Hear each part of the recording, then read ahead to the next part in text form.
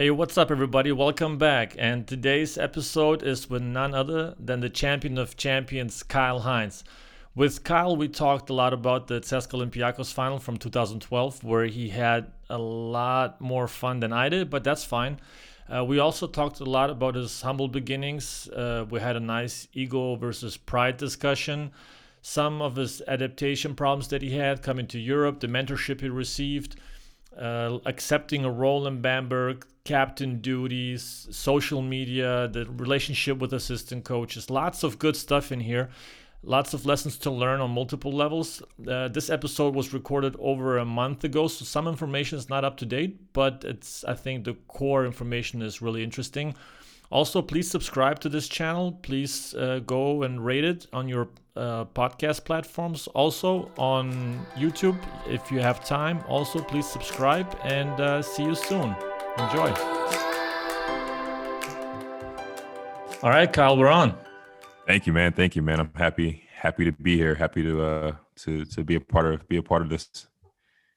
Yeah, you know it's your fault, right? you got the podcast bug because of me. Yeah, you know it's your fault. You brought me on to this.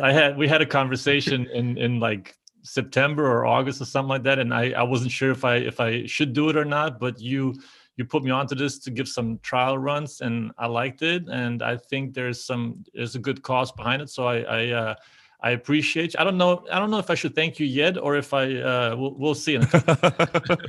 or you should blame me. Yeah, we'll see. Our history goes back to CSKA. That's what united us. But yes. Before that, you had to beat us a couple times. So you had to beat us, and then we had to bring you. But the first encounter we had, or the first season that we really kind of met each other from a distance, was when you were at Olympiacos, and we played you guys 3 times in the 2011-2012 season. And the first 2 times you guys we blasted you guys. The second game, I don't remember the first game, but it was not like without sounding too disrespectful, it was not a contest in the end of games.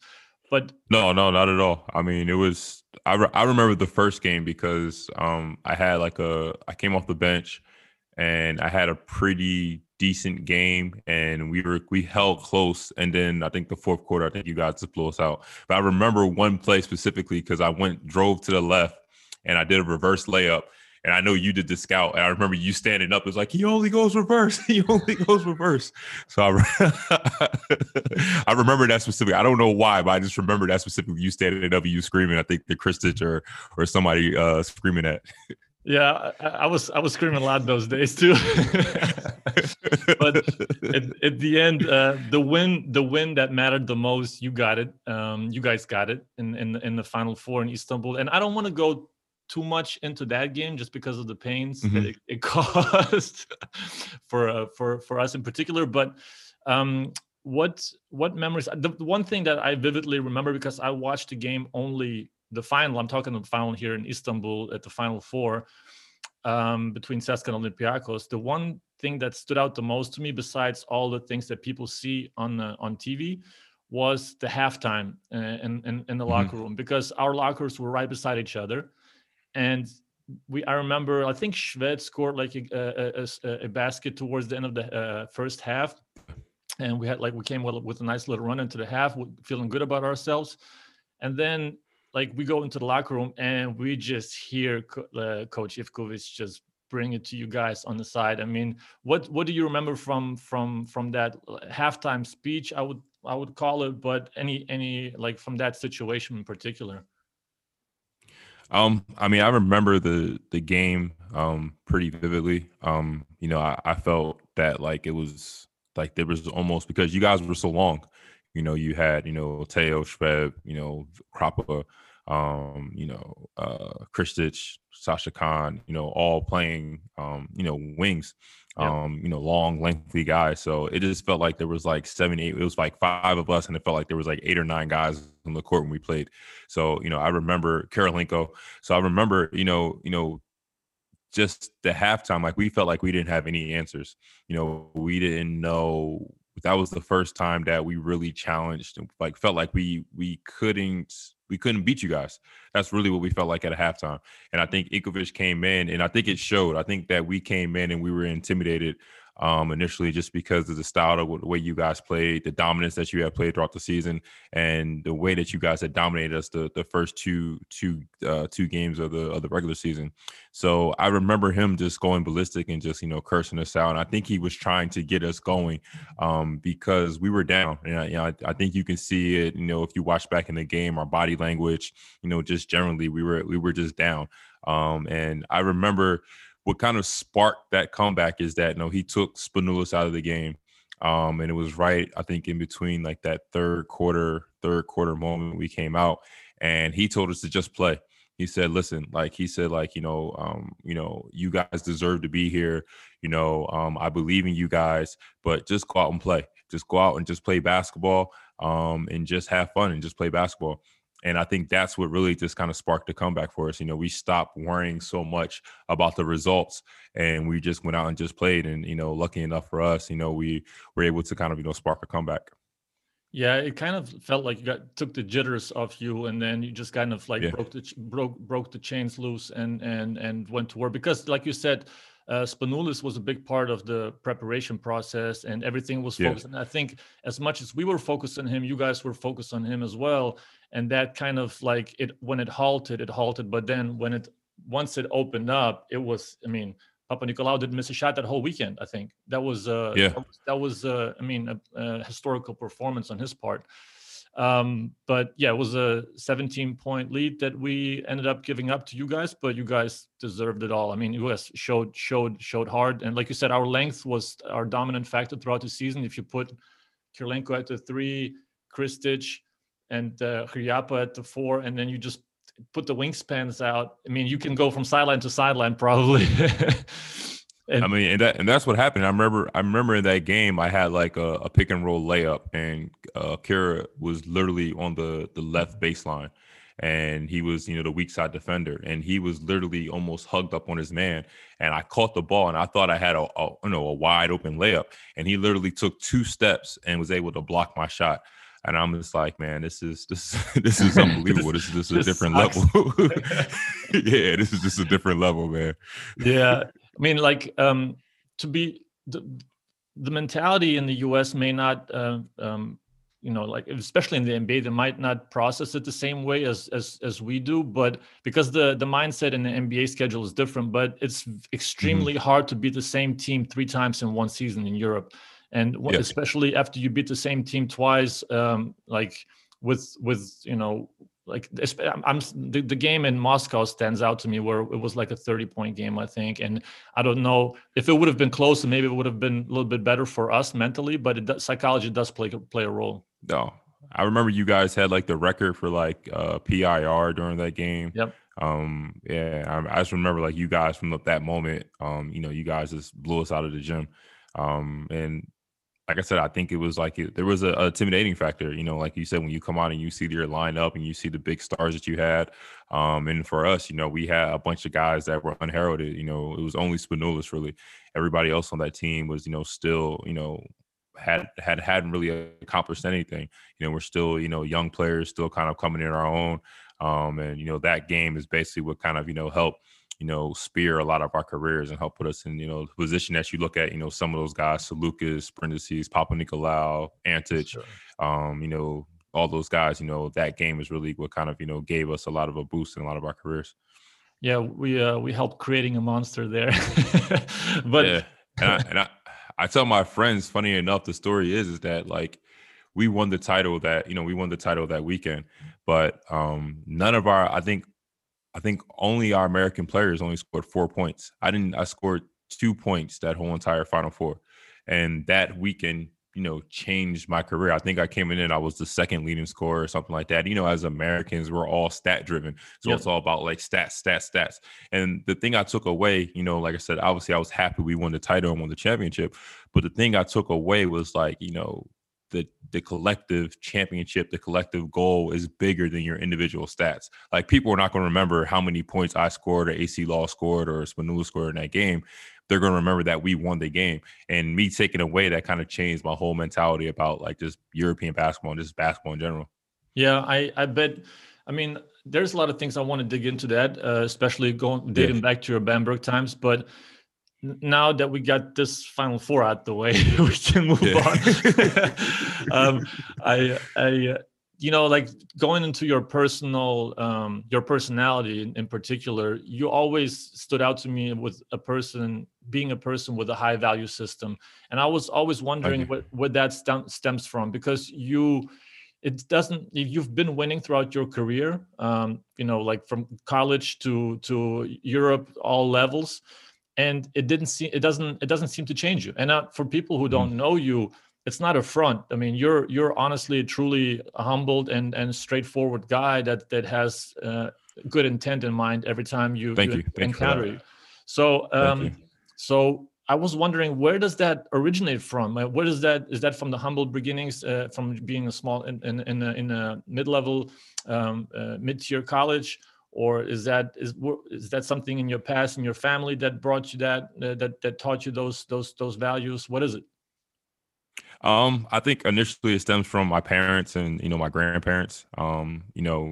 They just always taught me, the rest of my siblings and my cousins and everybody, that we have to remain humble. That in a moment's notice, these things or different things that you have accomplished can be taken away. So no matter what the situation recalls from, you have to remain humble. You have to remain, keep working hard. Keep putting your head down and continue to grind. Like I said, my grandparents, none of them had, both of them dropped out of school in high school, but they were able to kind of, continue to, pave our family on the way to bigger and better things. And, the same with, my dad, from a young age, I watched both my parents, put in the work to, for them to, get to where they wanted to put our family. So I think from that, that's where I kind of gotten that, that kind of discipline and that kind of humble beginnings, I guess you can say. And then also, I was a late bloomer. I didn't have the I wasn't the A-list. I wasn't the top. I wasn't, the top player. I wasn't, at any really point of my, I guess, basketball career. I came from, I come from a small town. I went to a small town high school. I went to a small town college. So I always kind of came with the approach that I'm not supposed to be here. This right here is just like, this is just, this is like kind of the icing on the cake for me. So I always kind of, try to enjoy the moment and try to, enjoy the process and just enjoy the journey rather than, trying to be celebratory or rather than, trying to, I guess you say, rub it in people's face or trying to be, this, bravado type figure. For me, it was like, I'm literally, sometimes I'm just shocked and amazed that I'm here. And sometimes, I'm just like literally just happy to be here because, I never thought in my wildest dreams that I'll be able to accomplish half the things, or be able to see half the things that I've seen, throughout this journey in my basketball career. Yeah, sounds like you really cherish it. I mean, it's really something that I think a lot of players take it for granted, especially considering health. I mean, I had to stop early on a lower level because of health, and I always envy guys who are maximizing their health and careers, and don't take it for granted. It's a huge process and a huge it takes a little bit of emotional intelligence to understand that you really have this capability and this chance of a lifetime to be a professional basketball player until a certain age, because at some point it's going to be over, and then stops for everybody. Yeah. I mean, I think I realized that early on because my dad was, in professional football, and his career, pretty much ended at, once he couldn't, he went to a couple of training camps, and then, I realized from a young age that, this eventually stops. So like you said, you have to cherish it, while you have it. And then for me also, growing up where I grew up at, there's a million players that are probably just as good or probably better than me. And I know there's a bunch of people that will want to trade spots with me, that want to be in my position. If, maybe if one or two things didn't go right in my life, I would probably, be in a different position I am now. So I don't take that for granted. So it's like, every day, while I have this opportunity, every day while I'm here, I try to make the most of it. So when you were watching your father, you understood already that things could change or end abruptly. You're right. Yeah, I mean, my dad did a great job of, like, he always, was very honest and very truthful and very transparent about, what was going on. Still to this day, he has a box of letters, and majority of them are like rejection letters. Because back in the day, you would have to write, to teams and, send your scouting tape. And, basically, if you didn't have an agent, basically ask teams, if you want to come to tryouts and stuff like that. So, he has a box of letters from, every NFL team, or every, at the time it was USFL team, of rejection. And, when I was younger, I would literally just sit there and I would just read these letters. And, Wow. At first I was just fascinated because, the team, my dad's name is on letters from, the teams that I see on TV. But then I would just ask them questions. And then I was fortunate enough too that, I was around a bunch of, professional athletes.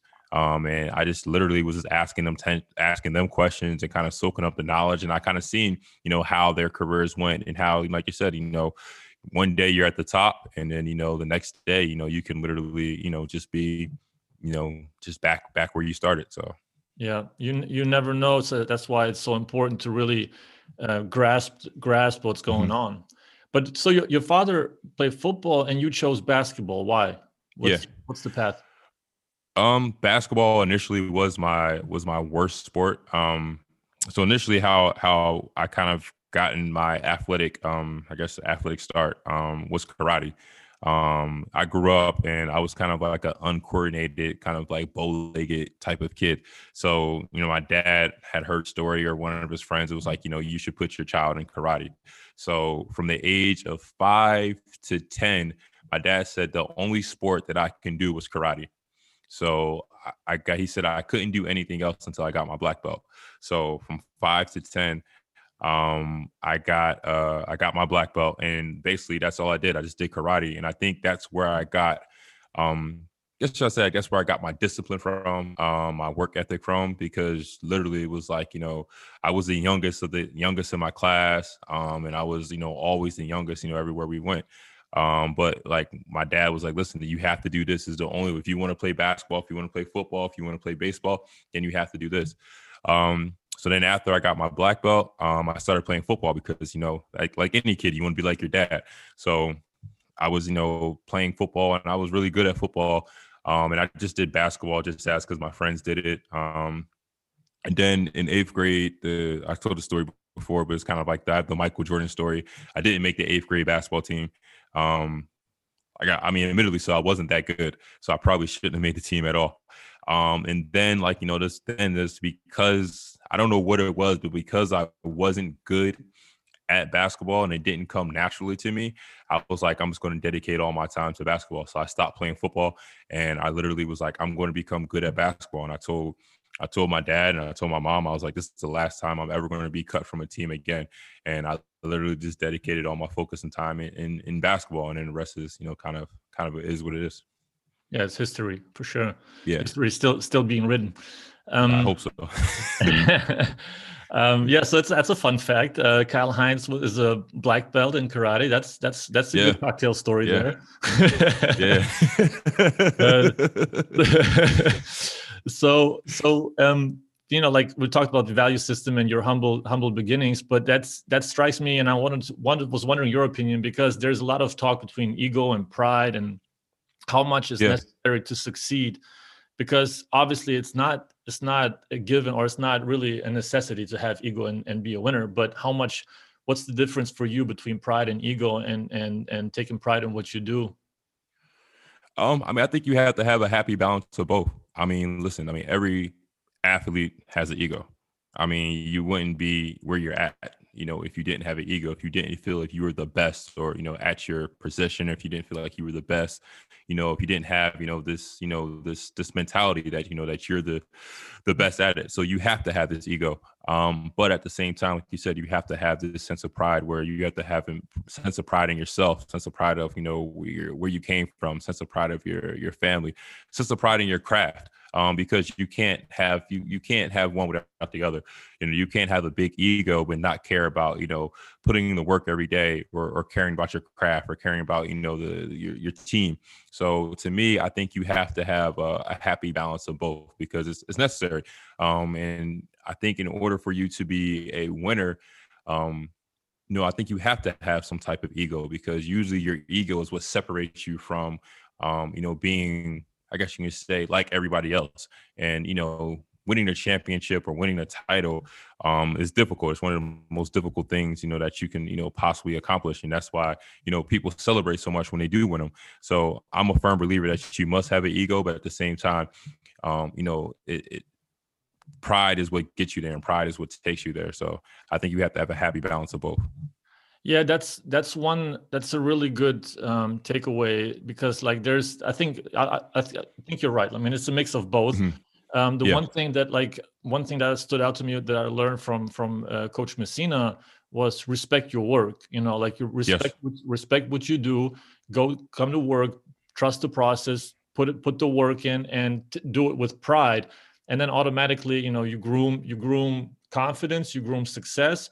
And then I think there's it should be a healthy part of your ego that's not disrespectful to your teammates, but the ego Exactly. that kind of holds, where you hold your own. I don't like to compare the fact that when you go to the weight room and a hot lady walks in, and you start lifting hard.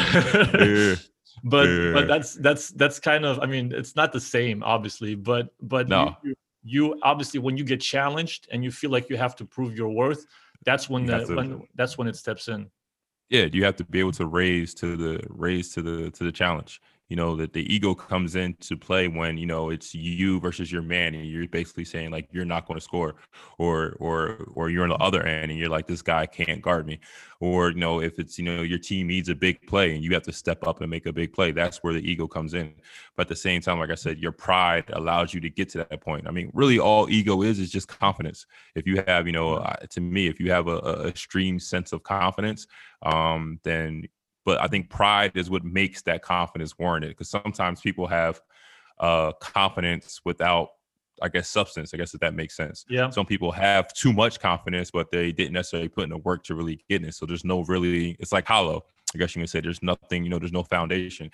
But like I said, if you take pride in what you do, then then that ego or that confidence is full, it's warranted. So that's the reason why you're able to do it.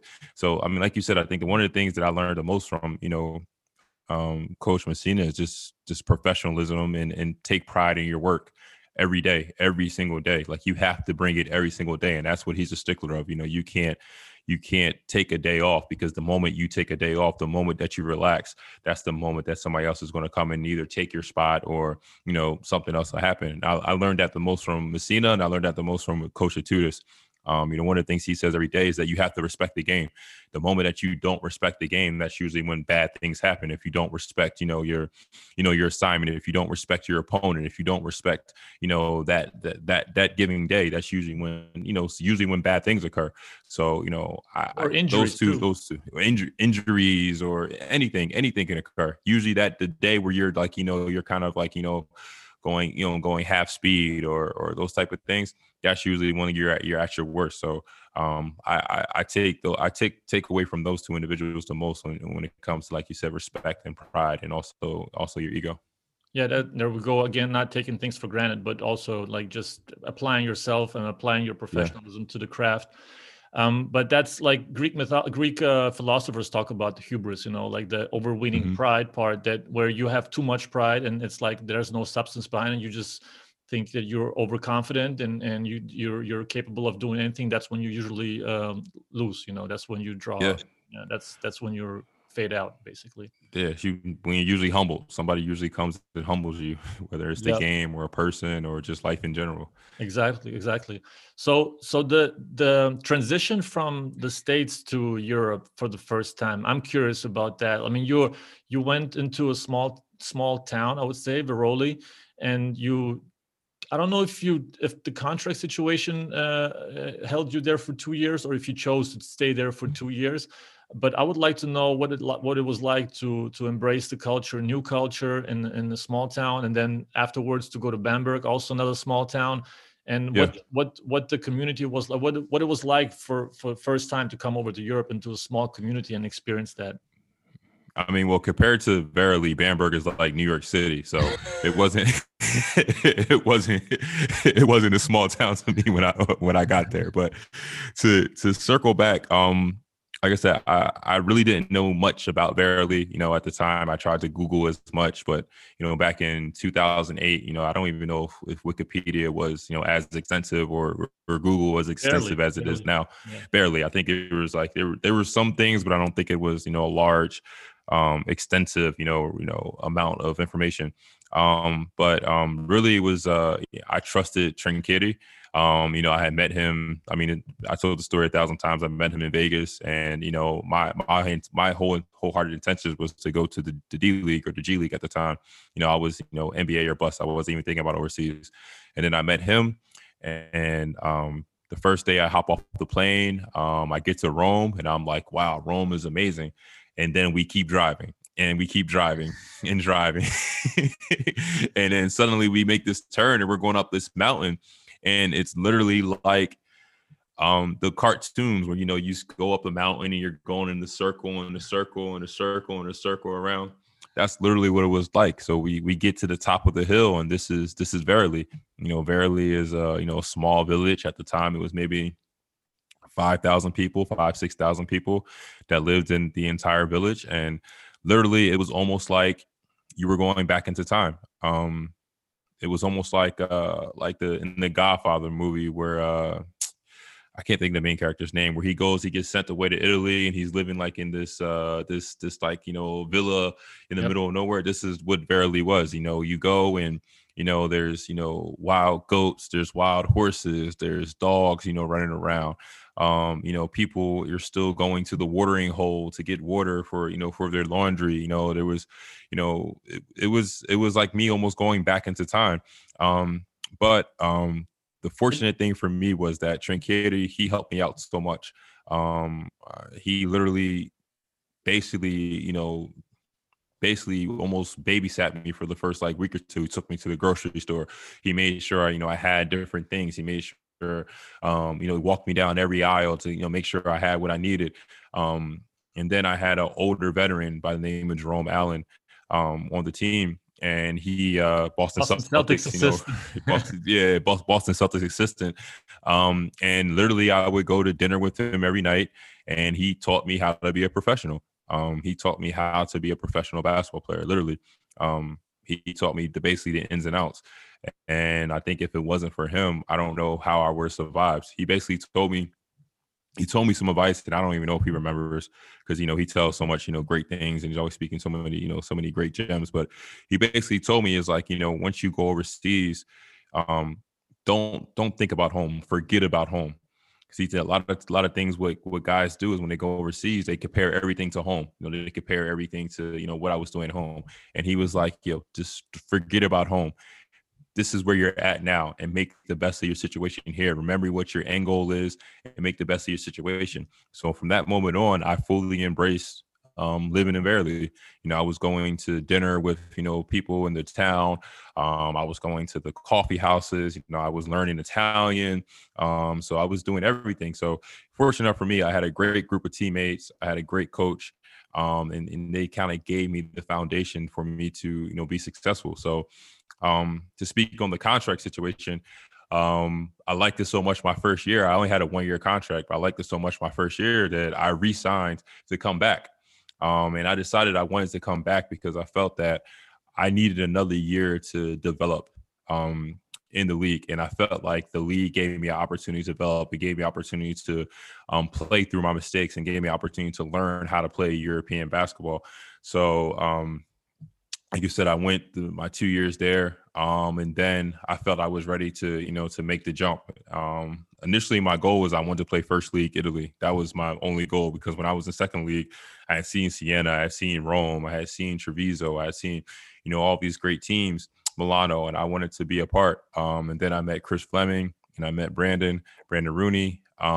And they spoke somewhat highly about Bamberg, and I seen their roster, and they gave me an opportunity to play EuroLeague, which was a unique, a total unique situation to come from second division Italy to play EuroLeague within that time. So I went to Bamberg, and lucky for me, it was an amazing situation.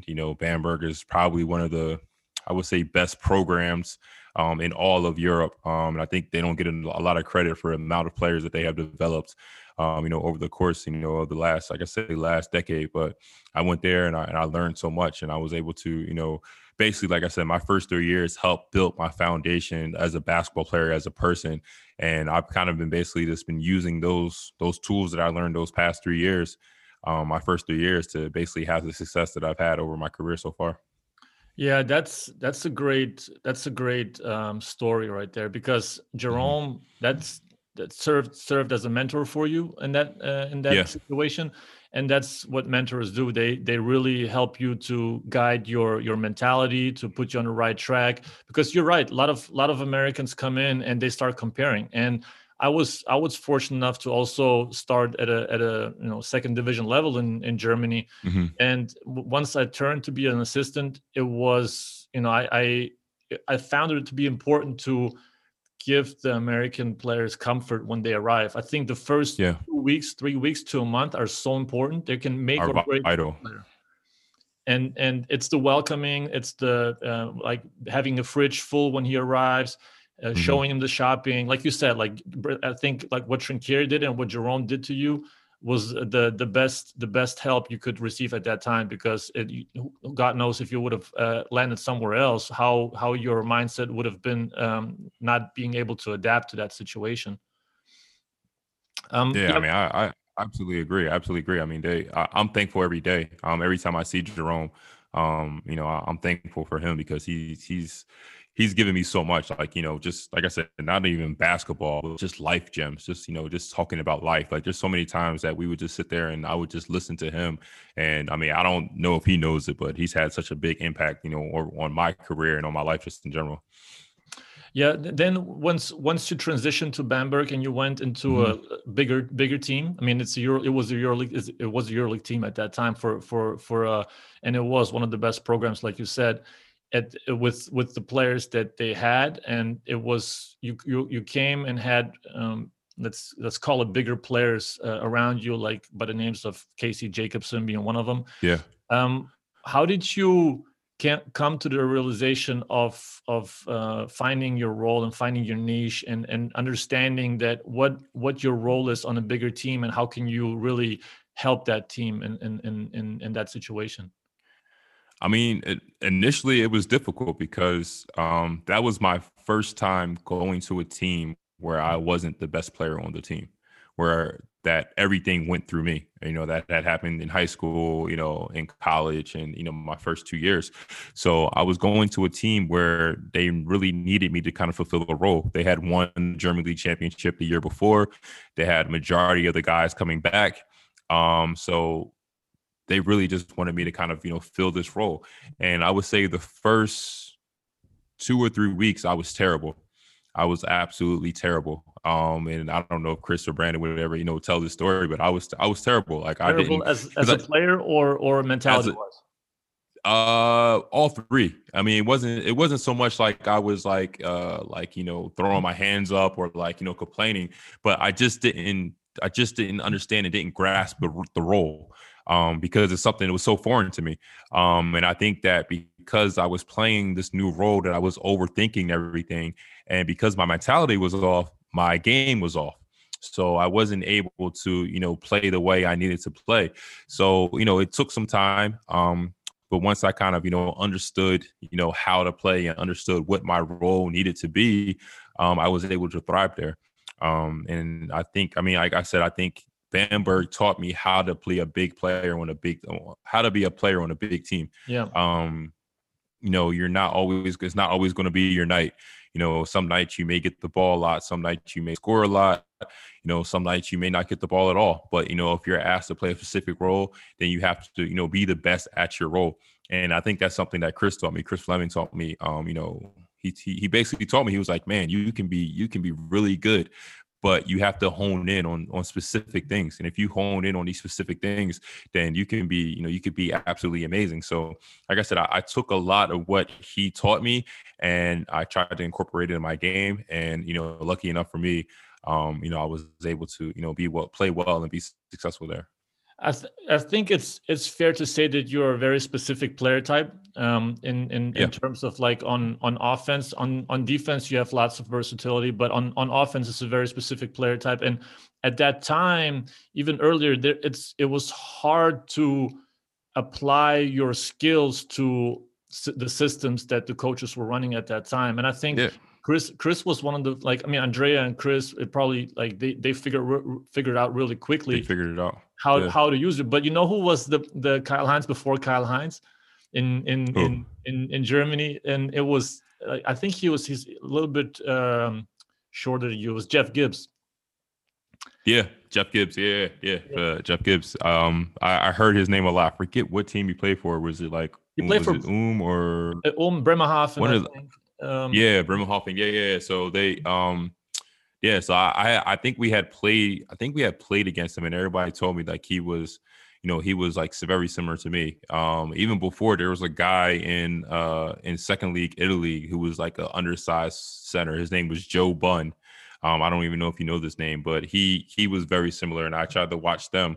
But like, and to go back Trinchetti kind of planted the EuroLeague bug early in my head. So even when he was there, he was giving me players and kind of giving me assignments to watch. So he was like, hey, I want you, Panathinaikos plays tonight. I want you to watch Mike Batiste. Or, Rome plays tonight. I want you to watch Andre Hudson. Nice. Or, watch these players and watch specifically. And this is how I learned. I literally learned by, watching the players that were better than me. And that's how I think I got better. And I think for me, it was that I didn't understand what my type was. Like, I thought I was a scorer because I scored all these points in college. I scored a lot of points in Italy. So I'm coming in and I'm like, man, I don't know what you're talking about. You want me to run the pick and roll? No, give me the ball. I'm a scorer. I'm the guy. Yeah, I'm the guy. Like, give me the ball. I'm a scorer.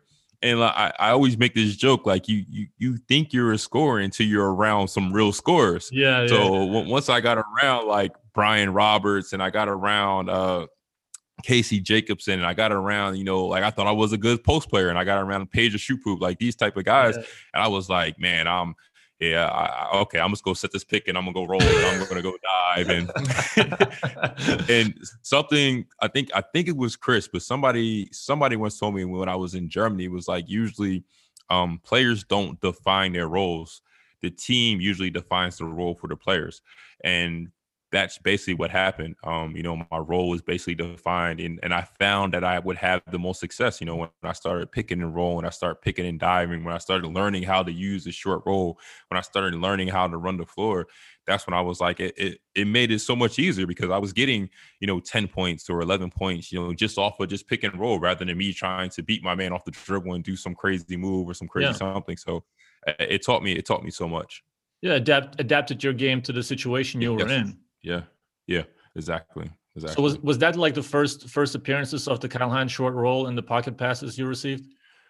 Yeah, because literally the guys from Bamberg, Chris, Anjay, Stefan, we would literally work on it. I never play the short roll. I never really played the pocket pass or played in these before, but literally, one of the drills that he would do was that they would bring a whole bunch of obstacles and throw them in the paint. and we would do they would run the pick and roll, and I would catch the ball, and I had to get around these obstacles to score baskets and stuff, different things like that.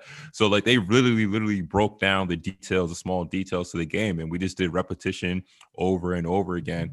And like I said, eventually I was able to kind of pick up the the pick and roll game and learn how to play the pick and roll, the short roll, the pocket passes well. Yeah. No, that's a great way of. I mean, Stefan is one of the best. I mean, you can't Man, he's amazing. can't He's argue with amazing. that. He's But amazing.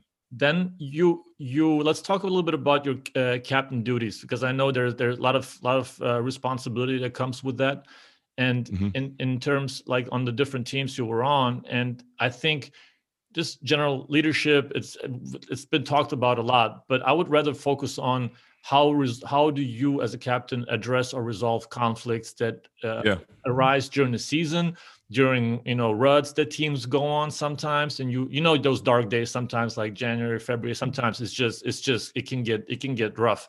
So like I know there's also the problem didn't exist 10 years ago, not to that extent, where guys isolate themselves, or like the social media aspect. How do you navigate that when you see it's maybe becoming a problem when a player is isolating himself, or how do you deal with general conflicts that arise out of that?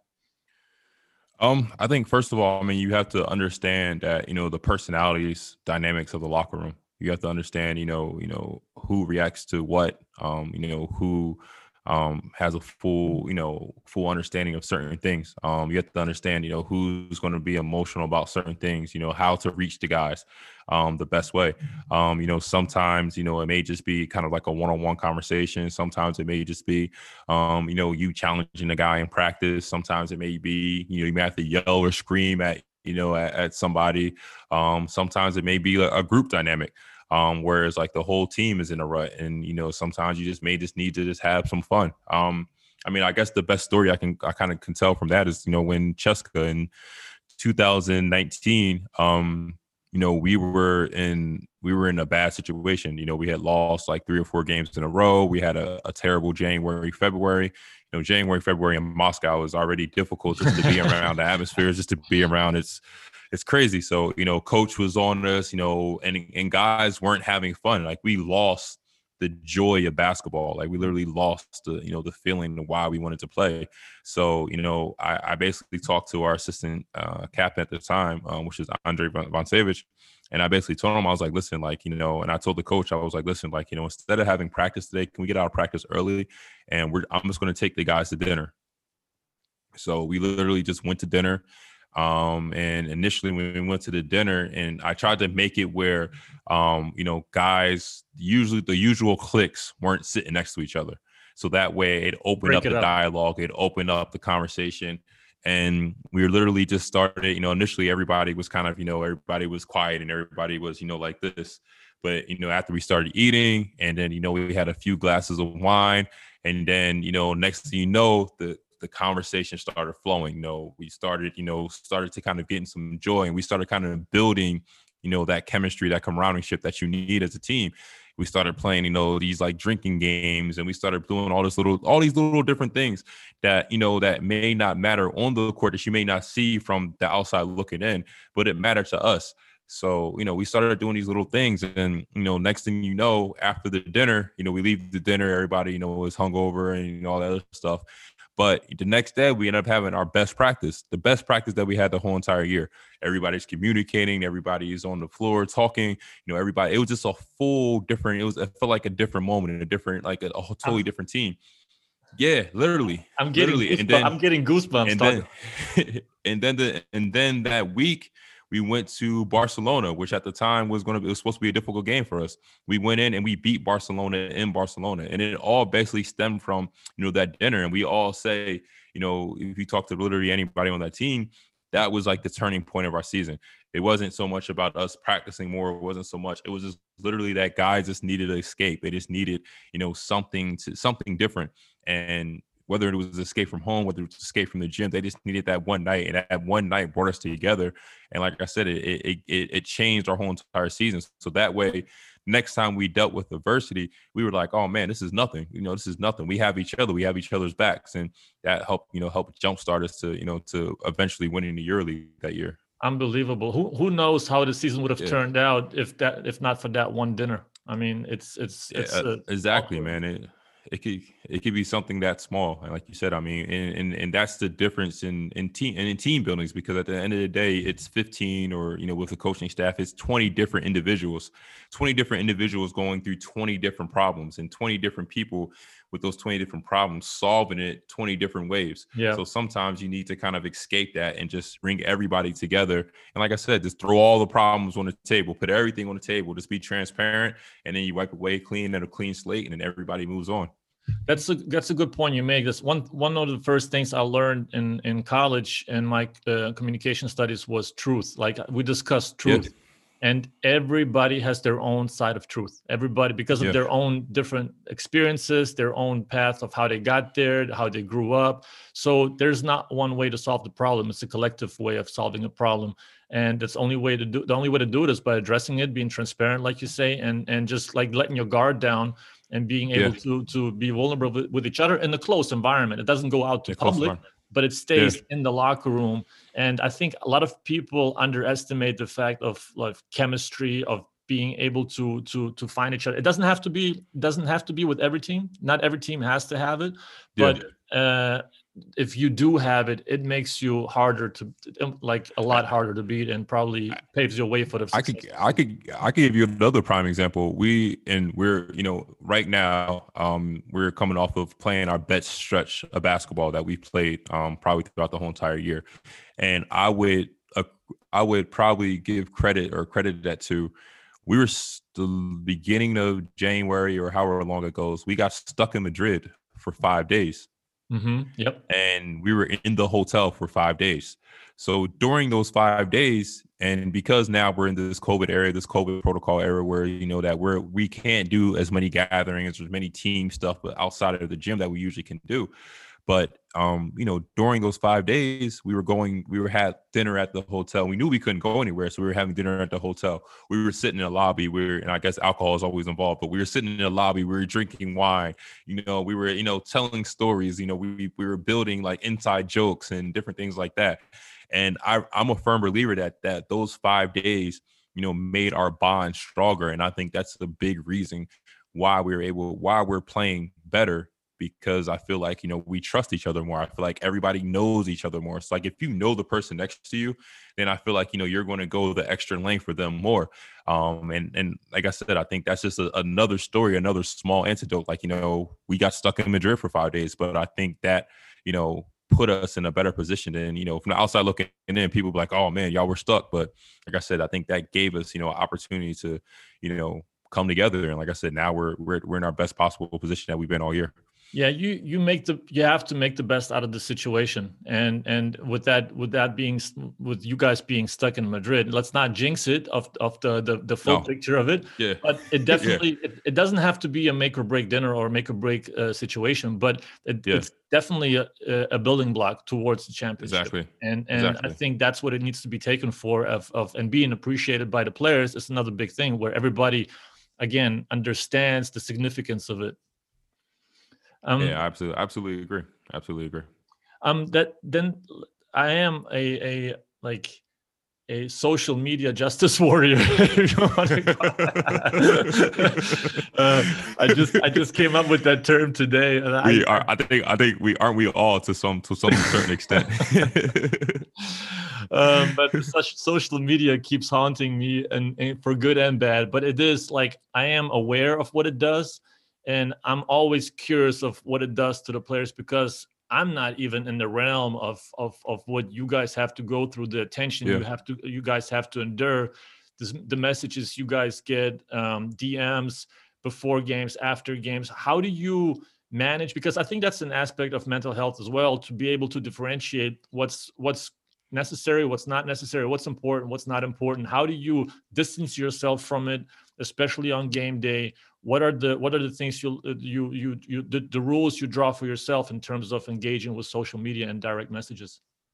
I mean, you have to have. I mean, social media is it is what it is. It's theater. I mean, it's if you really want to, and break it down, really what it is, it's really theater. And you have to have a filter, a good personal filter. What you allow in, what you understand is real, what you understand, is fake, what you understand is just, somebody trolling you, trying to get a reaction out of you. For me, I look at social media as a tool. I look at it as, an opportunity to connect with people, to get to know people better, to understand people. It's a great way to, especially now with COVID. It's a great way for me to connect with the fans. Usually, I would be able to see the fans every Sunday or every EuroLeague game or every Thursday and Friday, but it's a great way to connect with the fans. But then also, it's a great motivational tool too, because when you're, not playing well and, your people are sending you messages and stuff like that. Like, I'm just like anybody else. I save the messages when people send me like I'm playing like crap or like, this, that, and the other. I save those. And, the moment that, some of the moments where, I'm not, I'm like, oh man, I don't want to go to practice today, or oh man, I'm not doing this. I scroll and I look at those messages and they give me motivation to, You really to do, want huh? to keep going. Yeah, I do. And I think a lot of guys do. I think if they don't tell you, I think they're lying. So I think everybody reads their social messages and everybody wants to be, looked at, in a good light. But I mean, obviously that's, everybody has an opinion, and sometimes their opinion isn't going to be liked, but I definitely do. After every game, I mean, I check messages, it's just something I do. I don't know why. It's just something I do. But I mean, that's just how it is. This is how I guess I am. Like for me, I have a good enough filter. I understand. I know what's real and what's fake. But sometimes I think you want to see what people's opinions about you are. And I think we're all guilty of that, sometimes. But as far as like me trying to, I guess, step away from social media during times, like for me, I only check Twitter once a week. Once a week. Once a week, because usually leading up to game days, I don't check Twitter at all. I kind of leave Twitter alone. I only usually check it like after a game, like on the next day, and I usually use that next day to kind of catch up on different things. So I feel like for me, Twitter is the most antagonist, I guess you could say, site. If you can catch yourself, responding to people or coming back to people. So I try to stay away from that, And sometimes Twitter can also boost your ego too. It can make you feel better or look better or, than you actually are. Instagram, I'm on Instagram, but I try to limit myself, maybe an hour or two a day, or if I'm in the training room or if I'm doing something, I'm idle, then I look at it. But I don't respond to every message. I just respond to the ones that I feel that are genuine and are authentic. But like I said, I think the best advice that I would tell people is, you use social media. Don't let social media use you. Use it as a tool, for the betterment of yourself. And that's my advice I give to everybody. Don't get wrapped up into it, because, I mean, just like anything else, I mean, it could be something that could be useful, but it can also be something that can hurt you in the same way. That's my sentence you stole there, but I guess it's out there. Yeah. I use that. I use that all the time. Yeah. Like, I'm not letting social media use me. I hope I'm not, but I am trying to use it to an extent, to one extent or the other. But two things I jotted down that I would like to follow up on. I think that the messages you save, or the comments you read, or screenshots you take, it reminded me of the letters the rejection letters your father got. And it kind of seems like it's the same little motivational thing that you are chasing after, or like that you use as motivation. Yeah, I mean, it's exactly that. I mean, I use that as kind of like an inner motivation. Yeah. Sometimes consciously, but sometimes also subconsciously. Sometimes in the back of my head, like I remember, like I said, I'm weird this way, but I remember in the fourth grade when a kid told me that I couldn't dribble with my left hand. Or I remember like in the sixth grade when somebody said, like, I wasn't the best basketball player on my street. Like I remember these things, and these are the things that, like I said, that I kind of store in my hard drive, and I keep. And like I said, when there's moments and there's times that I feel like I need it. I pull it out, and and this is the thing that's going to get me locked in for the day. So that's the time where I was yelling that he only does reverse and spins and reverses. You And like I blocked said, that I in. remember.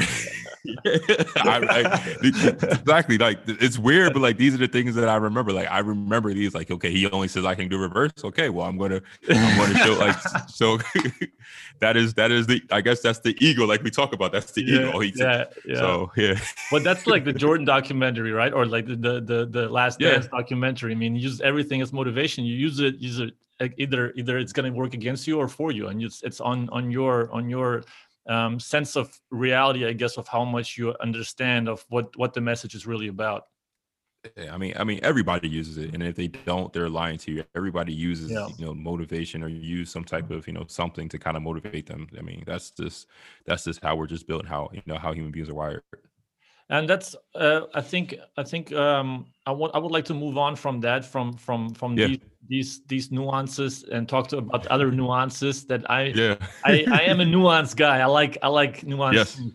So yes, I think that's what most interesting. And I think that if we talk about the relationships that we just talked about between amongst the players and what it takes, I think that the nuance and the relationship between the players and the assistant coaches, not necessarily the head coach, because it's a different dynamic, but the relationship between the players and the assistant coaches. What are your expectations from a good assistant, whether it's during practice, during games? During practice, I think it could be different because every head coach is different in their approach of how they structure practice. Sometimes they run everything. Sometimes they yeah. let their assistant do, but mainly during games, what do you expect from the assistant coach? What kind of guidance? What's the information you're looking for as a player? And if you have any story that was misguiding, that mistakes that assistants shouldn't do, please share.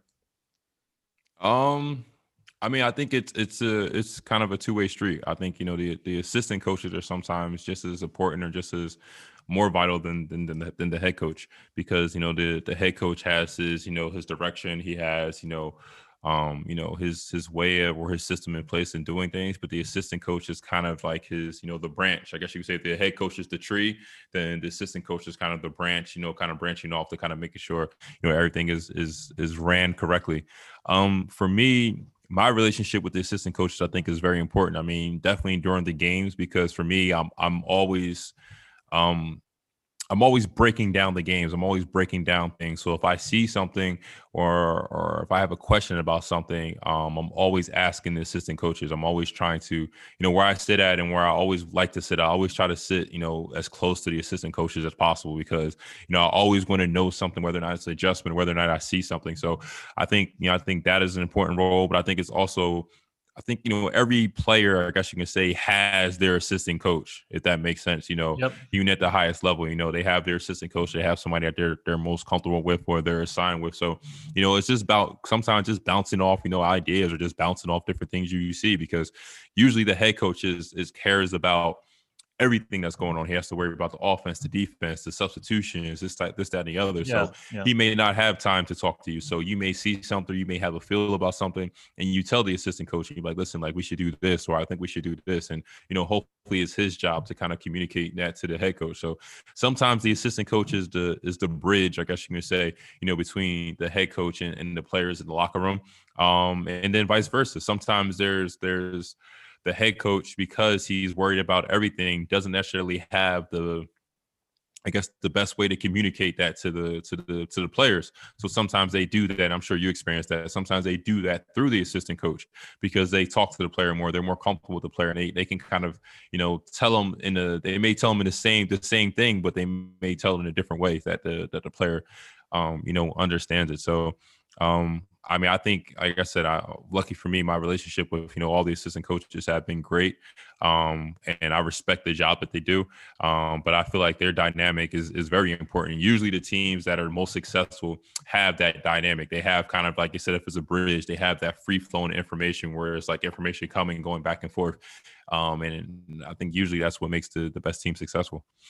Yeah, I think there's a huge trust factor, and the relationship has to grow. And I think it takes time throughout the season to really understand and trust each other on a different level. I'm not just talking Yeah. about just like the X's and O's level and just being blunt with information, but that's what I like. it, I had the most joy because I always felt like, like in my mind, because I finished playing early. I felt like a player, so I felt like Yeah. the connection was always like I had empathy for the players, and then you always find a way to communicate to one or the other in a different way, and then you establish some kind of relationship, like Aaron Jackson. Like we had a Yeah.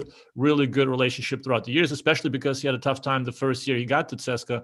And then like through the relationship, through the bond, it kind of like it helps the player as well to kind of like find his way within the new team, new realm. Like it's a completely new atmosphere, and you have to learn how to swim. And I think assistant coaches have to help the players to do that.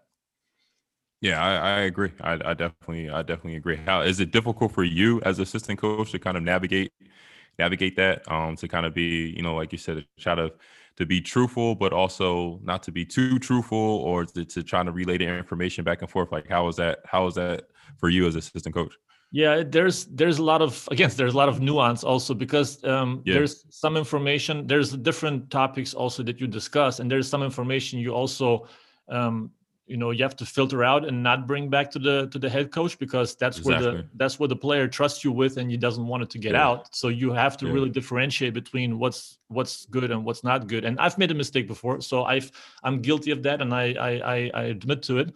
But for sure you have to put the player on the right path, and you know what the coach wants, but then you have to find the right wording. I think the biggest challenge is to find the right wording of bringing the point across without making the player feel making the player feel like he's a part of what we're doing, because a lot of times hmm, there's expectations attached to the questions that we get asked, and then you have to find the right words to say by still maintaining the integrity of the team, the head coach, and then still making the player understand of what we really want from him and how important it is. I'm sure that like the problem that we're discussing now, that when you came to Bamberg the first time, what you told me earlier, was probably in a similar realm of problems for the assistant coaches of how to yeah, find you as a person, and how to connect with you and find the wiring that really fits your personality, and for you to understand of what it takes to be on that particular team, because every team is different. Like you said, every yeah. role when you get to that team, I think will require a certain kind of communication process. Yeah, I mean that's one of the things I struggled with here initially, was because when I was in Cheska and I was there for 6 years with the same staff. Yep. So, I established a dynamic with them. So I knew if there were certain issues or if there were certain problems, I knew who I can talk to. I knew that, who was the perfect person to talk to for this situation and for that situation. So when I got here, like I said, I've been in one place for 6 years, same staff. We run the same system, the same players for the most part. And I come here and I'm just like, oh man, like I don't know who I should talk to. And if I do talk, should I talk to this person? Am I talking to that person? When I do talk to this person, are they relaying the right information? So it took me a while to understand that dynamic and get to the point where I understood really what was kind of going on here. Yeah, you kind of, as the longer you are with the same staff, the better you develop a lingo that Yeah. fits, and Yeah. you know how to express yourself, and you sometimes one without even saying a word, one blink of an eye or one nod is Exactly. enough to Yeah. understand each other. So that comes into play. That over time you develop your own language, just like with your best friend. But Yeah. also another thing is cultural differences. Yeah. When you move to a different country, different cultures are around you. You find, like, whoa, like now I have to adapt. I have to find a new way of communicating again, and adapting myself to a new mentality and a different way of thinking. Yeah, definitely. I mean, like you mentioned before, like because I was with the tutors for 6 years, it was almost like we had so many nonverbal cues. Yep. Like we can understand each other, or I can understand what he wanted, or what the situation called for, or whatever, without him even expressing that to me. Or he can just give me a look, and I can give him a look, and we both understood each other. We were both on the same page. And like I said, from here, it was like, it took me a while, or it took, us a while with me and Messina, or just me and my teammates, or just in general, just to understand the culture, to understand the mentality, understand everything that kind of going on with here. because, like you said, like here, it was almost like we were starting from scratch. They had the guys that were here from last year, but even still, like, this is a new year, a new team. So it was like, well, what if we have a problem with this or we have a problem with that? How do we figure this out? If Messina's, he's looking at me and, does he think I'm not paying attention? Or if I do this, or if I do that, or if I give him a thumbs up, is he going to think that's like, me being disrespectful? So it was like things like that nature. So it was like, so it was like you trying to navigate those. So, I mean, it's like you said, it takes time to build that culture and build those understanding and build those norms together. Yeah, reading between the lines is a big thing. Yeah, like really, you have to. And I'm an intuition guy. I'm an intuitive person. Yeah. I do a lot of things by just listen to my inner voice, whether it's communicating to players or coaches and understanding sometimes what to say, what not to say, and that's, I think, with coming into a new team.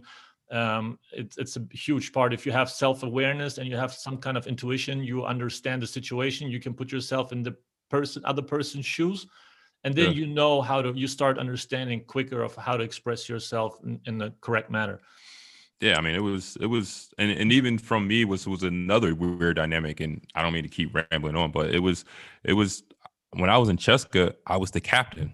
So this is like, I built this culture in this locker room. Like, I helped establish this culture. Like, everything that we did, everything that we accomplished over the past 6 years, along with the coach and other players there. But I had a big input into what was going on. When things went wrong or a situation went wrong, guys came to me, they looked at me, a certain situation, somebody was doing something, it was my job, or I was, had the, the ability to step up and say something. So now when I come here, I'm going from, I'm not the captain anymore. So I'm going from, here where it's like, okay, well, if I see something, should I say something or should I not say something? Should I let the cat? So it was like trying to, like, like you said, trying to figure that out. And it was like a totally different dynamic. And then, like you said, I'm same. I'm big on intuition. So it's like a lot of times, like, I want to say something, but like, nah, just don't say anything, because like, it's not your place right now to say anything. Or I want to, point something out, or I want to, congratulate somebody, but I'm like, I was like, okay, I can't do that. So just another example of, like, like you said, the nuances and the difference between, going between two different situations that maybe, from the outside looking in, people wouldn't even recognize. Yeah, that's, again, nuances. I mean, those little things that like when it's your place to say something, when not. And I had a situation also the year before you got there when Quinn was there. And we were on the bench, and I don't remember which player it was. Maybe it was Teo we got subbed out, and it was a situation where I wanted to say something, and I was ready to say something, and I was gonna go because I've seen the struggles, and Quinn just stopped me in my tracks, just like, don't, don't, not right now, not right now. So I was like, all right, that's a learning process. That's the learning experience there.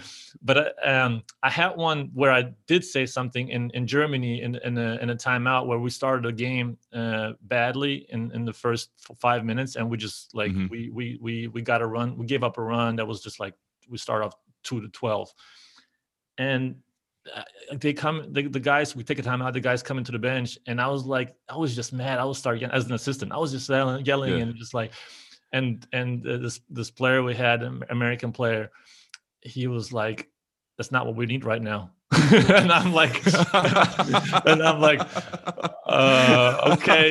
okay, that's all right. It was good. I'm just gonna go to the corner and sit down. Yeah, that's stuck with me. And I just kind of like, I was like, I didn't even say anything back, because I was like, he's right. Like I that was learning experience for me. So those little things, I think that you really have to understand in that moment, and really, okay, like he means it, and it's with a good intent. It's for the better of the team. I have to accept it. That's the way it is. So you're doing a lot of projects also on the side, like with the podcast. But before we get to that, I wanted to talk to you about ELPA a little bit, because I think that's like it's closest to your profession and the player that's the player EuroLeague's Players Association. So I would like to know a little bit more about your works with the ELPA and what the expectations are. What benefits do you expect? What's the deal behind this idea? So I mean, I guess you can say the origin of ELPA really started from players speaking out on social media. It was Aaron Jackson and a bunch of different guys, speaking out about their their issues, their problems, and how they felt like they didn't have a voice to resolve those issues. So I think EuroLeague at the time recognized that. And lucky for enough for us that Bulky Nakbar was just retiring or transitioning, and he stepped up to the plate and said that he would like to be the person that's the putting this players association together. So we've only been together for, I guess say, even though it seems longer, it's been a long 3 years, but 3 years. Since we started the whole entire association. And mainly what the goal is, to make sure that the players' rights are protected, to make sure that the players have a voice, at the table when decisions are made, and just to make sure that the players are, at the forefront of all decisions, everything that comes with basketball. Right now, EuroLeague, I guess you can say, has been characterized as the players are sometimes looked at as the bottom of the totem pole versus you can look at, in the NBA where it's a players first league. You can see the benefits of, that and why the league has grown so much. So, our goal and our I guess our job is to kind of, put the players, in a say pecking order. You can hear me? Yeah, now it's back. It's back now. Yeah. Okay. Yeah. So to make sure that the players are kind of at a higher pecking order. So and just to make sure simple things, the story goes that I was at the MBPA during our first year, and I met with Michelle Roberts, and I met with some of the people there, and I was talking to one of the staff workers, and I was telling them the things that we were fighting for, and they were in shock that we didn't have those things. They were thinking, EuroLeague is a big organization, and they were just saying like, wow, you guys don't have hot meals after games. You don't have simple things as exit rows or first class seating, which may sound but it's something that's important. Practice schedule also. Stickers, practice schedule that we're still doing 2-a-days, that you guys don't have second medical opinion, those different type of things, that guys are still being paid 2, 3, 4 months delayed sometimes, and and little things, the perks, trying to make sure that guys are comfortable when they're on the road. There were situations where guys were going to hotels, and we made it where guys have single rooms. Everybody has their own personal way they live, and so we wanted to make sure that guys were the most comfortable. But then we're also fighting for bigger things. Right now there isn't a CBA. There's no CBA in EuroLeague between the players and in EuroLeague. So we're trying to make sure that there's a CBA. We're trying to make sure image rights, making sure that that players understand their image rights. Trying to make sure as simple as you've seen multiple situations that have occurred over the past year, not to mention, like you can mention the Thomas Hortel situation, or even with Mike's situation, Mike James's recent situation, those different things, trying to make sure that there's some type of I guess you would say justice and protocols that are going to place when these different things occur. And then, I think the biggest thing is that, which I'm thankful for that we did have, is more or less the channels of information that are being passed. Because there's a lot of times in many situations where EuroLeague was telling telling the coaches, or I shouldn't say the coaches, telling the clubs, information, but it wasn't getting passed down to the players. Mm-hmm. So a lot of players didn't necessarily know what was going on. So I'm thankful that we had these channels in place, because imagine if we didn't, and we just went through this traumatic experience with COVID. It's still ongoing, but imagine if we didn't have a players association in place during these COVID situations with COVID testing and COVID protocols, and even just me or just other guys passing down information about what's going to happen about the league. There were situations where there was the season ended, they postponed the season, and clubs or teams stopped communicating with players. they didn't tell the players anything. So guys were literally at home or whatever, and they didn't know what was going on. So, if we were able to kind of, provide that information channel to these players to understand, okay, this is the situation, this is what's going on, this, that, and the other. So I think that for me, that is the biggest thing that has been the change. And like I said, our overall goal is just to keep progressing and keep making it, better for players. I always say like I probably, or my generation of players won't be directly affected by it, but 10, 15, 20 years down the line, the game will be better for it. Yeah, you're paving the way for the up and coming players, and kind of setting a standard that needs to be applied to the next Yeah. guys. But is that only for the EuroLeague teams that are year in year out that have A licenses, or is that for everybody's players who are just Well, coming in right, here? right now, the way the system is set is that that all the teams that are in EuroLeague for that current year are able to reap the benefits or have the Okay. benefits of this, with the goal. And I know I get this question a lot. People are like, well, if you're doing it for EuroLeague, and how come you don't do it for Euro Cup, or Yeah. further down the line? So what the main goal is, and like I says, it takes time to make change, but the main goal is that if we do these things in EuroLeague, and if EuroLeague is the highest level of basketball, then eventually these things will trickle down and start trickling down to the other leagues, to the Euro Cups, the local leagues, and then, like I said, eventually the game will be better for it. Yeah, yeah. No, I agree. I agree. It takes time for everything. So Yeah, let's hope it continues to grow and have an impact on all players. definitely. So we're slowly winding down, and but normally I would, man, we could talk forever. This is, Yeah, but man. I enjoy talking to you, man. So we can yeah, be it's all night on this. yeah, I agree. It's always fun because, I mean, you're like just picking each other's brains on different Exactly. things. Usually I'd say, or I ask, I give the coaches 3 quick hitters because they like to drop quick hitters and ATOs. But Yeah. since you're a Final Four guy, I'm gonna give you. I'm gonna hit you with the Final Fours. Final Four quick questions that jump out in your brain. Just some Okay. curveballs.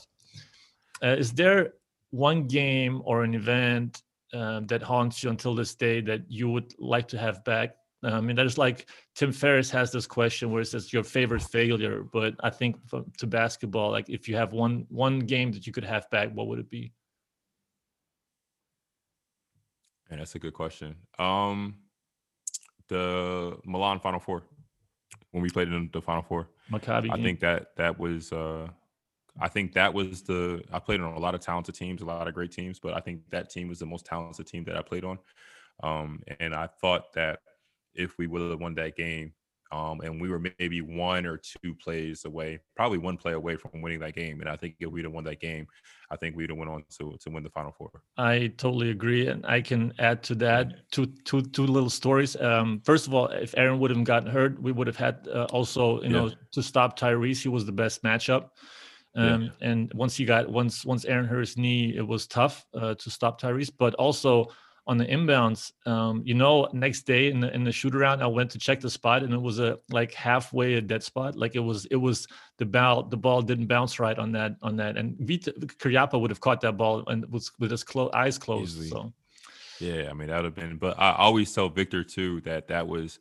So he dropped the ball in that game, but then in 2016 he made the shot for us to go into overtime. So sometimes like that's just the way the stories are written. Sometimes like you have to you ask why, but like I said, if he caught that ball, we won that game. Maybe he wouldn't have had the same opportunity in 2016. So absolutely, yeah, that putback was a huge. I mean, words yeah. can't describe it.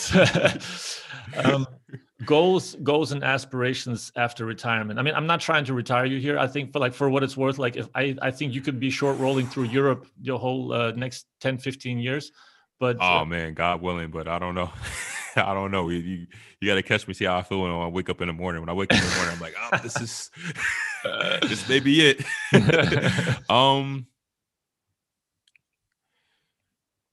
My goals and aspirations is just to continue to be happy, and to be successful in life, and to enjoy the moments with my family. Those are the biggest 3. I say happiness because I feel like everybody says happiness, but what is happiness? Happiness is different to everybody. For me is, just the joy of, experiencing life and living life every day is happiness to me. I say success because, we all want to have, some level of success. And, I've been able you know, to have success on the court. So now the next challenge is like, how do I have success off the basketball court? I've been identified as a basketball player, as Kyle Hines, the basketball player for so long, for the last, for majority of my life. So now it's like, how do I find the success of, being, Kyle Hines, the normal person. Yeah. And then just experiencing stuff with my family.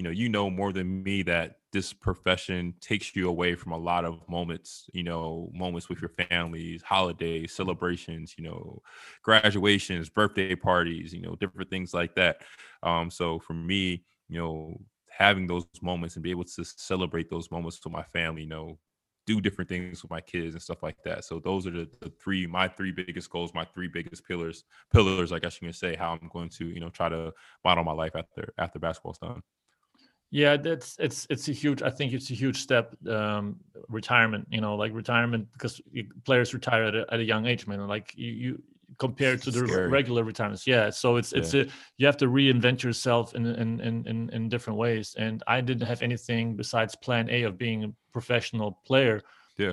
It got taken away at a young age, and then I just like, I mean, it was just like my brain until this day. It's difficult. Yeah. What do you do to take the edge off after games or after like tough matchups, tough Final Fours, tough losses? What is the thing that you do to relax? Now it's my kids. That's the thing, because win, lose, or draw, I'm still their hero. If I lose a game, I come back and I play terrible. The moment I walk in the door, I'm dad. So I'm their superhero. I'm Yeah. their, I'm still their champion. So, for me, no matter what the game is, win, lose, or draw, I mean, I come out of the game and, I get in the car, they're the first people I call, because, like I said, they help me realize, like, obviously this is a game and obviously this is a big part of our lives, but at the end of the day, it's still a game. So there's bigger things that matter, so for me, it's them. I come home and, they help take my mind off. They help me realize, what's important. I may miss a free throw, or I may miss a box out, or I may, do something dumb on defense. But, coming home to them, they let me know that, this is still a game, even though it's an important game, but it's still a game. That's right. That's the right way. I mean, I can't relate much to it because I don't Yeah. have that part, but I definitely can understand the significance of it, because that's you get a sense of reality. Yeah, definitely. Definitely. One word for 2020. Can you do it in one word? uh That's the challenge. Growth.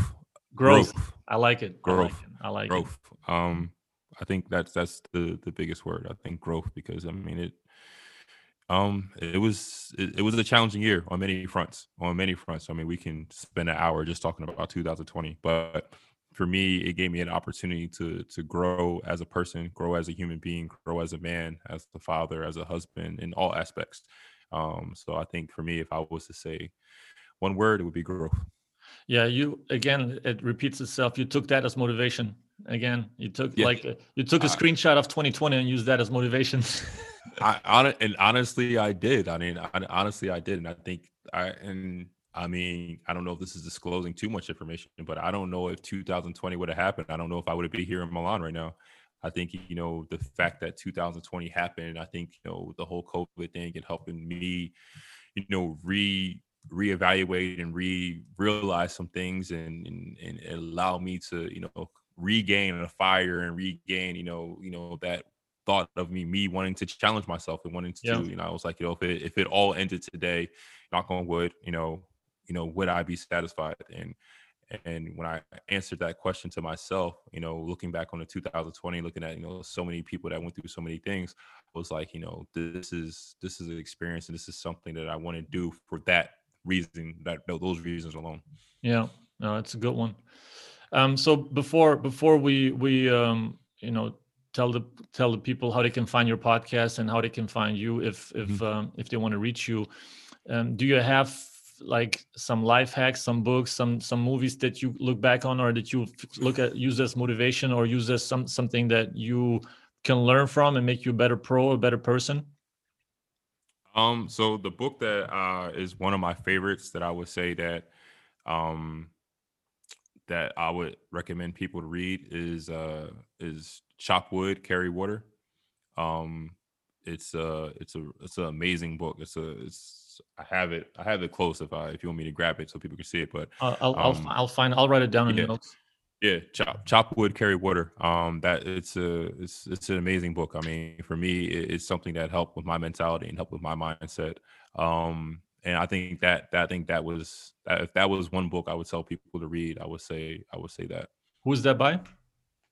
I don't want to lie to you. I don't know who the author Okay, is. all right. I yeah, But I read. we have Google these days, so they can. Yeah. So yeah, I read, man. I read so many books that I try to read 2 or 3 books a month, Wow. concurrently, just to kind of. I mean, and I guess you would say that is. I guess you say my kids are one escape, but then also books are another escape for me, just to read and just to kind of have that sense of knowledge, that sense of kind of getting away. So yeah, I just started to go back into during my playing days. I was really reading a lot of biographies, yeah, and now I'm starting to get back on it because we had long bus rides, and now like yeah. we have no rides at all. But I'm I'm doing. I read Andre Agassi's Open. Have you read that? I actually heard about that. Sergio Wow. Rodriguez was just telling me about that. He said that book was amazing. He said he read it like in like 3 days or something like that. Yeah, you'll So eat it up. You'll eat it up. It's an amazing book, amazingly written, really easy to read and eye opening. I mean, it was yeah, a great read. yeah. So I'm gonna look to read that. yeah, you should have you'll like it. Um, Tell the people how they can find your podcast, how they can find. I know with Mike Martin has been helping you a lot in the Yeah, GTM Family Productions. yeah. I'm subscribed to that, so let's give him a shout out. Yeah, I have a number of different projects, but you can see the most recent ones, which is the Hoop Tales podcast that I did with my brother and my best friend Mike, with the goal to allow EuroLeague players or players that have played overseas the opportunity to tell their stories their ways. We felt that too many times our stories are dictated for us, whether or not it's by the agent or media or by the clubs. So we wanted to tell, give guys the opportunity to, tell their stories. And then also, for the next generation of, EuroLeague or overseas players, if you, like I said, if you, sometimes you need a mentor, you need to look to somebody that has the blueprint or who has done it before you. So a lot of these guys that we talked to have been, super successful. So, and they lay it all out, from start to finish, their ups and downs, their trials and tribulations of their career. I have a new podcast that's coming out actually within the next week or so. It's the Players Podcast with the EuroLeague Players Association. And that's going to be opportunity for me to have in-depth conversations with EuroLeague players, for former and current EuroLeague players, to talk about things that topics and stuff that matter the most off the basketball court. So it's going to give a opportunity for fans to see their favorite players in a different light, but then it's also going to give players the opportunity to see their peers in a different light. So we're going to be talking about racism and social justice. We're talking about retirement. We're talking about real estate and entrepreneurship. We're talking about Bitcoin and talking about nutrition and veganism and different things like that. So different subjects that are important to players, but like I said, then something that normally doesn't get talked about, every day amongst out in the open.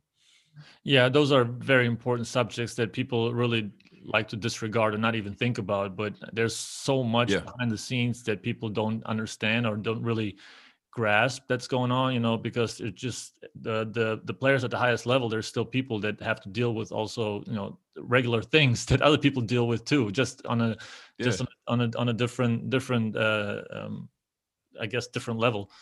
So yeah, exactly. but everybody subscribe to Kyle's podcasts. Plural. Yeah, I was. It's funny. I was telling my wife the other day. I was like, I don't know how I became a potter. Like, I don't know how this happened. Like, all of a sudden now I'm like a professional potter. Like, I just did it like literally a couple of years ago off of a whim, and now I'm like have multiple podcasts. I've done many podcasts. And like I said, you caught the podcast bug from me, so it's like I don't know. I don't know how it happened. You slipped into it, I slipped into it, and now we're all just caught in Yeah. in the podcast. Caught in the web. Yeah, caught in the web. Yeah. Well, Kyle, I appreciate you. You're setting a good example for the Anytime. next generation, and I'm glad that Thank you.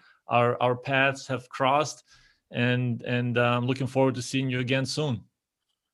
Definitely, man. Definitely. I appreciate it, man. Anytime we talk and have a conversation, it's always great. So thank you for taking the time and having me as a guest. All smiles over here. Appreciate it. See you, everybody. Anytime. Bye.